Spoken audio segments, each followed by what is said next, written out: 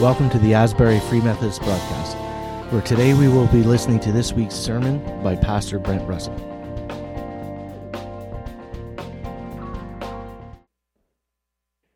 Well, I am excited today to get to start a new series with you, and we're going to be talking about spiritual formation.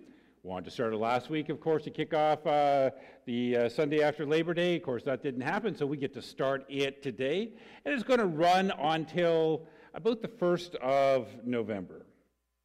So the question I want to ask you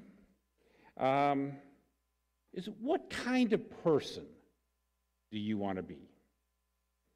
When I'm sitting with young adults and they're figuring out what to do with their lives, I often ask this question: what kind of person do you want to be? When I was part of the Arrow Leadership Program, one of the assignments we had to do was to write our own eulogy. Nothing like a just uplifting assignment.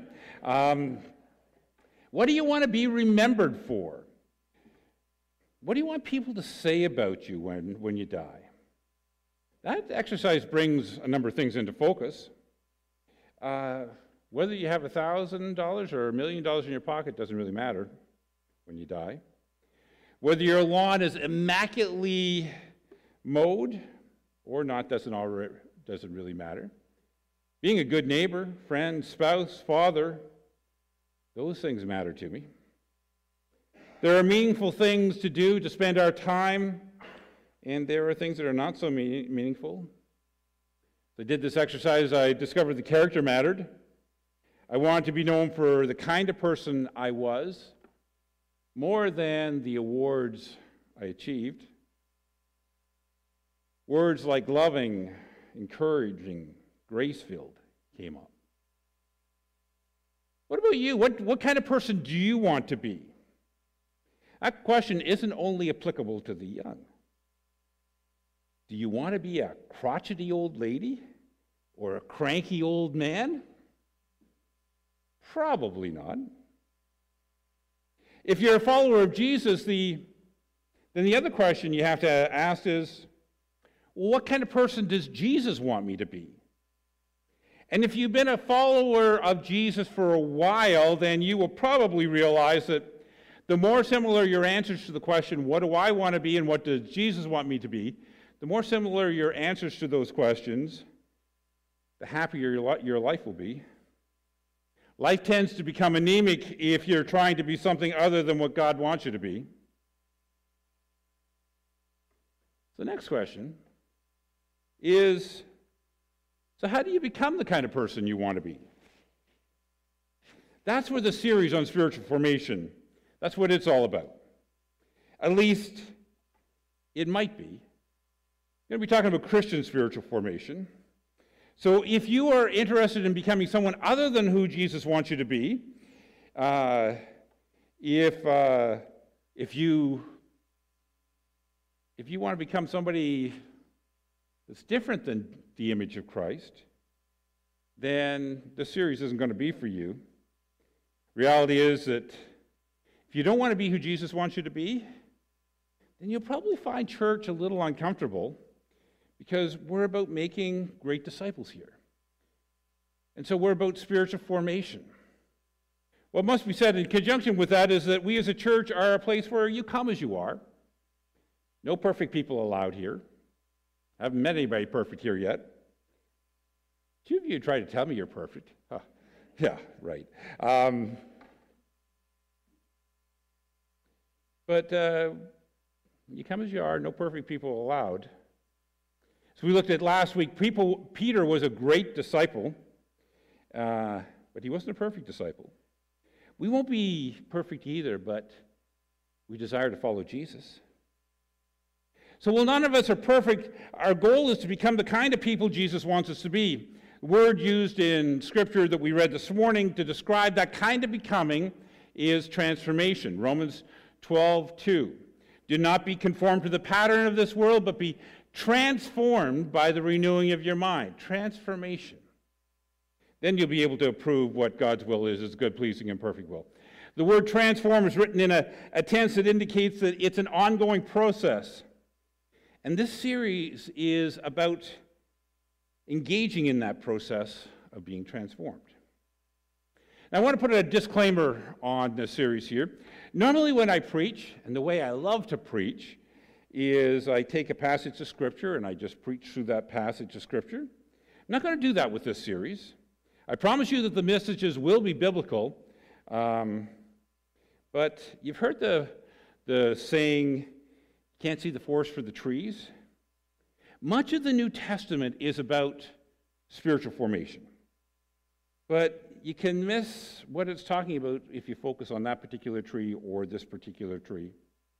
I want to pull a lot of the concepts of spiritual formation in the New Testament together for you.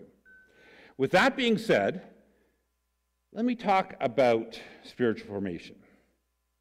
Everyone, your friends, your neighbors, you are in the process of spiritual formation.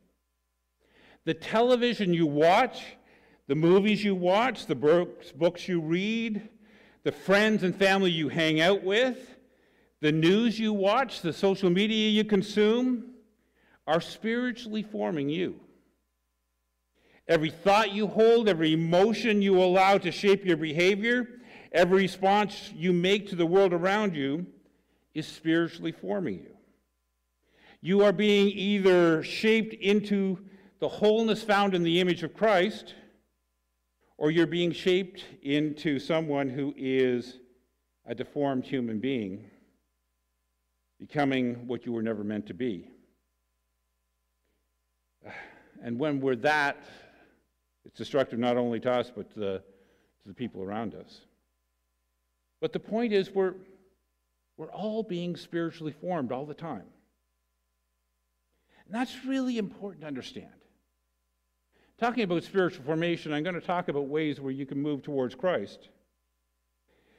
But what you need to understand is that when you choose to pray, you're being spiritually formed. When you choose not to pray, you're being spiritually formed. When you choose to read Scripture, you're being spiritually formed. When you choose not to read Scripture, you're being spiritually formed. You cannot be neutral in the spiritual formation process. We are always being spiritually formed. Question is into what? That's the only question. Second thing is, I want you to know about spiritual formation is that it's more analogous to a journey than it is to a painting. What I mean by that is that sometimes we paint a picture in our mind, or we have others paint a picture in our mind of who we should be. Maybe we want to be compassionate and caring and adventurous and a risk taker and joyful. And we paint this picture in our mind and we decide, okay, got it? Know where I'm headed? That's what I want to be. That's what I want to be. Problem is that, of course, there's more to being joyful than just picturing what being joyful is like, or just choosing to be joyful. There's more to being loving than just choosing to be loving. Those choices are important, but if you don't understand the process of becoming loving or joyful, we tend to get discouraged. What generally happens is this, and I've seen a lot of Christians do this, where we have this ideal of what we should live up to. And then so often we fall short of our ideal. So what do you do when you don't live up to your ideal? You try harder. And you try harder. And often the strategy ends in disillusionment. We can't be what we want to be. Just wanting to be it doesn't make it happen. So what do? Well, sometimes what happens is that we take this ideal image of ourselves and we pretend that it is us. It's the kind of fake it till you make it kind of Christianity. We fake loving people, although we don't really love them. And then we start to believe our own press. I must be loving because I did this and this for somebody. And yet there's a large discrepancy between this image of ourselves and our hearts. Good name to call that image of ourselves is the false self. We all have this to some extent. The word of it is that, worst of it is that we start to believe this false self. We got this picture, and this is really us, although it's not really us, but then we ask Jesus to make it really us, but we're not quite, it's this image, it's this wishful image, but it's not reality. And here's what you need to know about Jesus. He only deals with the truth. And so we run into problems. That's why I like to think of spiritual formation more as a journey. A journey not only indicates that you're moving, it indicates that you are somewhere and you're moving somewhere else. And where you are right now may not be where you want to end up. This summer, Linda and I took some holidays in BC. And while we were out there, we did a number of hikes. Now, before the holiday, I had got into the habit of walking about 3 kilometers each day in the morning. But here's the thing about walking in Perth. Perth is flat, right? Yeah, you got it. I think physics works different in BC because it seemed like we were always hiking uphill. I don't know what it was, but we're on this one hike, and the map said it was 4-kilometer loop. It's just outside my comfort zone, but we're good, totally doable. Not sure who measured that loop because my Apple Watch said it was almost 6 after we finished. More than that, it seemed like we were always going uphill. And worse than that, there were a lot of mosquitoes. And so they weren't bad if you were walking, but if you stopped, you would get swarmed, right? And so we were walking uphill, huffing and puffing. I was huffing and puffing. Linda just kind of glides up, but I'm huffing and puffing. And we're not able to stop. And it's way out of my comfort zone. Reminded me of some of the stages in my life, you know, where you're walking uphill and you can't stop, you have to keep going, but it's not easy. Here's the thing. It's easy walking in flat Perth. It was easy to pretend that I was in hiking shape, but those hills exposed me for the shape I was in. What does that have to do with spiritual formation? The level of our spiritual formation shows up in everyday life. There are times when you're walking and it is flat and it's going well. We think, hey, I've got this journeying down well. Then we start to walk uphill. Here's what I've noticed about many Christians. We're generally, if you meet us, we're generally nice people. Good people. Kind of fun people to hang around with. Until we get bumped or offended or somebody does something we don't like. And then our spiritual fitness gets shown for what it is. If our spiritual life is shown to be wanting, we can either measure ourselves against this picture we have of ourselves, or worse yet, we can justify our response, or we can say, God has me in process. I'm on a journey, and my reality has been exposed. Not in the kind of shape I thought I might be in. God can work with that kind of attitude. I'm on a journey and it isn't complete yet. This series is about how God works with the reality of who we really are. So let me give you a definition of spiritual formation. Christian spiritual formation is a process of being conformed to the image of Christ for our sake and the sake of others. Spiritual formation is a process of being conformed to the image of Christ for our sake and the sake of others. It's a process. I find, maybe you find too, that my heart often wants something different than a process. If I'm just struggling with a besetting sin, or a bad attitude, or, excuse me, if I'm struggling to be more peaceful, more loving, what I want is not a process. What I want is for God to zap me, right? I want him to fix me, and I want him to fix me now, and I want him to remove the mountain in front of me. Some of you grew up with that kind of version of spirituality, right?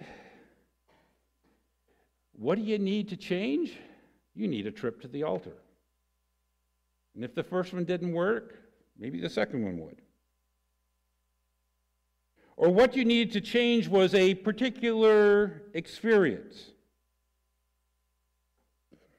Experience of being filled with the Spirit, or being delivered, or having a vision, or being on a mountaintop experience. Don't get me wrong, I do not want to minimize the significance of transforming spiritual moments. They're important. There are some times when God ministers to us, and I'm not sure that I would have made it through parts of my journey had God not shown up in mind-blowing ways. But there's something about spiritual wholeness that is more comparable to growth than it is to being zapped. Peter says, like newborn babies, crave pure spiritual milk, so that by it you may grow up in your salvation. John, when he talks about spiritual maturity, he talks about children and young men and fathers. Whole point is that spiritual formation is a process where we grow into maturity. You don't get zapped into maturity. But we live in an instant gratification world where we think that if we read our Bibles and pray today, that we should bear fruit today. Kind of like going to the gym and pumping some iron and say, look at my muscles for the first time, right? Doesn't work that way. Spiritual formation is a process. As Eugene Peterson, the one who translated the Message Bible, said, it's a long obedience in the same direction.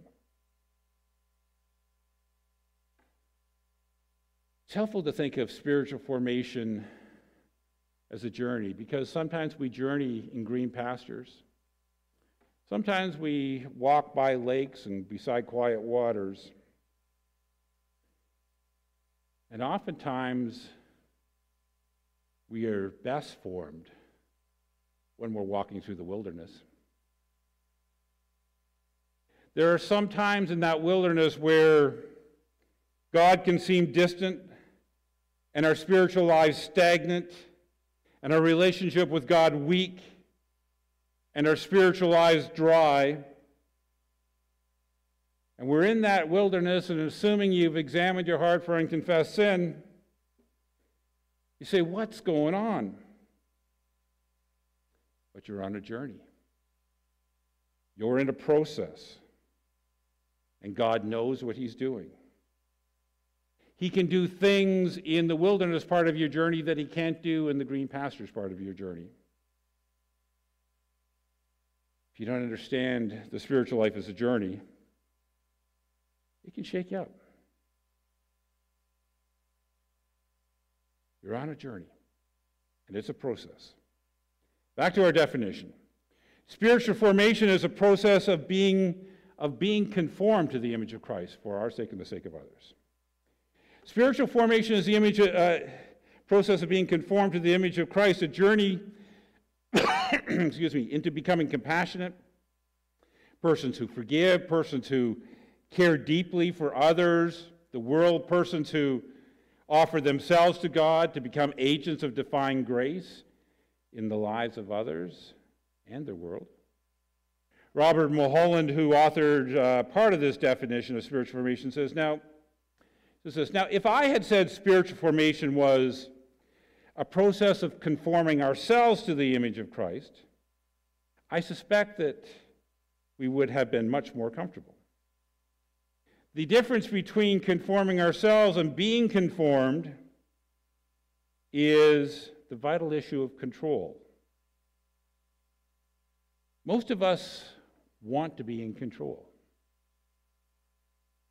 If you want to see how much you want to be in control, watch your internal response when someone or something significantly disrupts your day. You had plans, and all of a sudden it's disrupted. Here's the challenge. The dual realities of Jesus as Lord and our desire to control everything war against each other. This is especially true when it comes to spiritual formation. We tend to think that if we do the right thing, then we'll be the right kind of Christian. And if we control the process of becoming Christ-like, then we'll do okay. We'll look at it more when we talk about spiritual disciplines, but there is a relationship between what we do and God acting. But if you're going to be transformed into the image of Christ, it will be all about what God does in you, not about what you do. It's God's job to conform you to the image of Christ. It's your job to cooperate with him. I need to wrap this up, and we'll pick it up in the definition spiritual formation next week. But let me end with this. Jesus said, what would it profit a person if he gained the whole world and lost his soul? What would one give in exchange for their soul? In our world, there is a war going on for the soul. And it isn't just a war to decide whether we will go to heaven or not. It's a war to decide what kind of human beings will we be in this world? Will we be compassionate, caring, contributing people to the betterment of others? Or will we be self-absorbed, uncaring, unloving? All about us kind of human beings, deformed human beings. This war for the soul has entered the church in North America. What has become evident in the last couple of years is that the transformation promised by the gospel hasn't gone as deep as it needs to go, right? We're nice on the surface until somebody tells us our political opinions are wrong. We're nice on the surface until people aren't behaving the way we want them to behave. We're nice on the surface until people bump into us. You and I can't change the whole church in North America. But we can encourage each other to be like Jesus, transformed into his image, allowing God to form us deeply at the core of who we are. The transformation that God promises isn't a surface level thing. It's a heart level thing. My hope for our church is that when people see us on our bad days, that we would remind them of Jesus. My hope over the upcoming weeks is that I can give you some encouragement in how to engage in the process of being conformed to the image of Christ for your sake and the sake of others. Hope you come along on this journey with me. Church is about discipleship. My prayer is that we will be great disciples. Let's pray. Lord, we're always being spiritually formed, but we need to be formed into your image. And Lord, we can't do it on our own. Can't even control the process. But Lord, we reach out with faith and trust, saying that your word and your gospel promises us transformation. So my prayer is that you would lead us into that deeply. May our hearts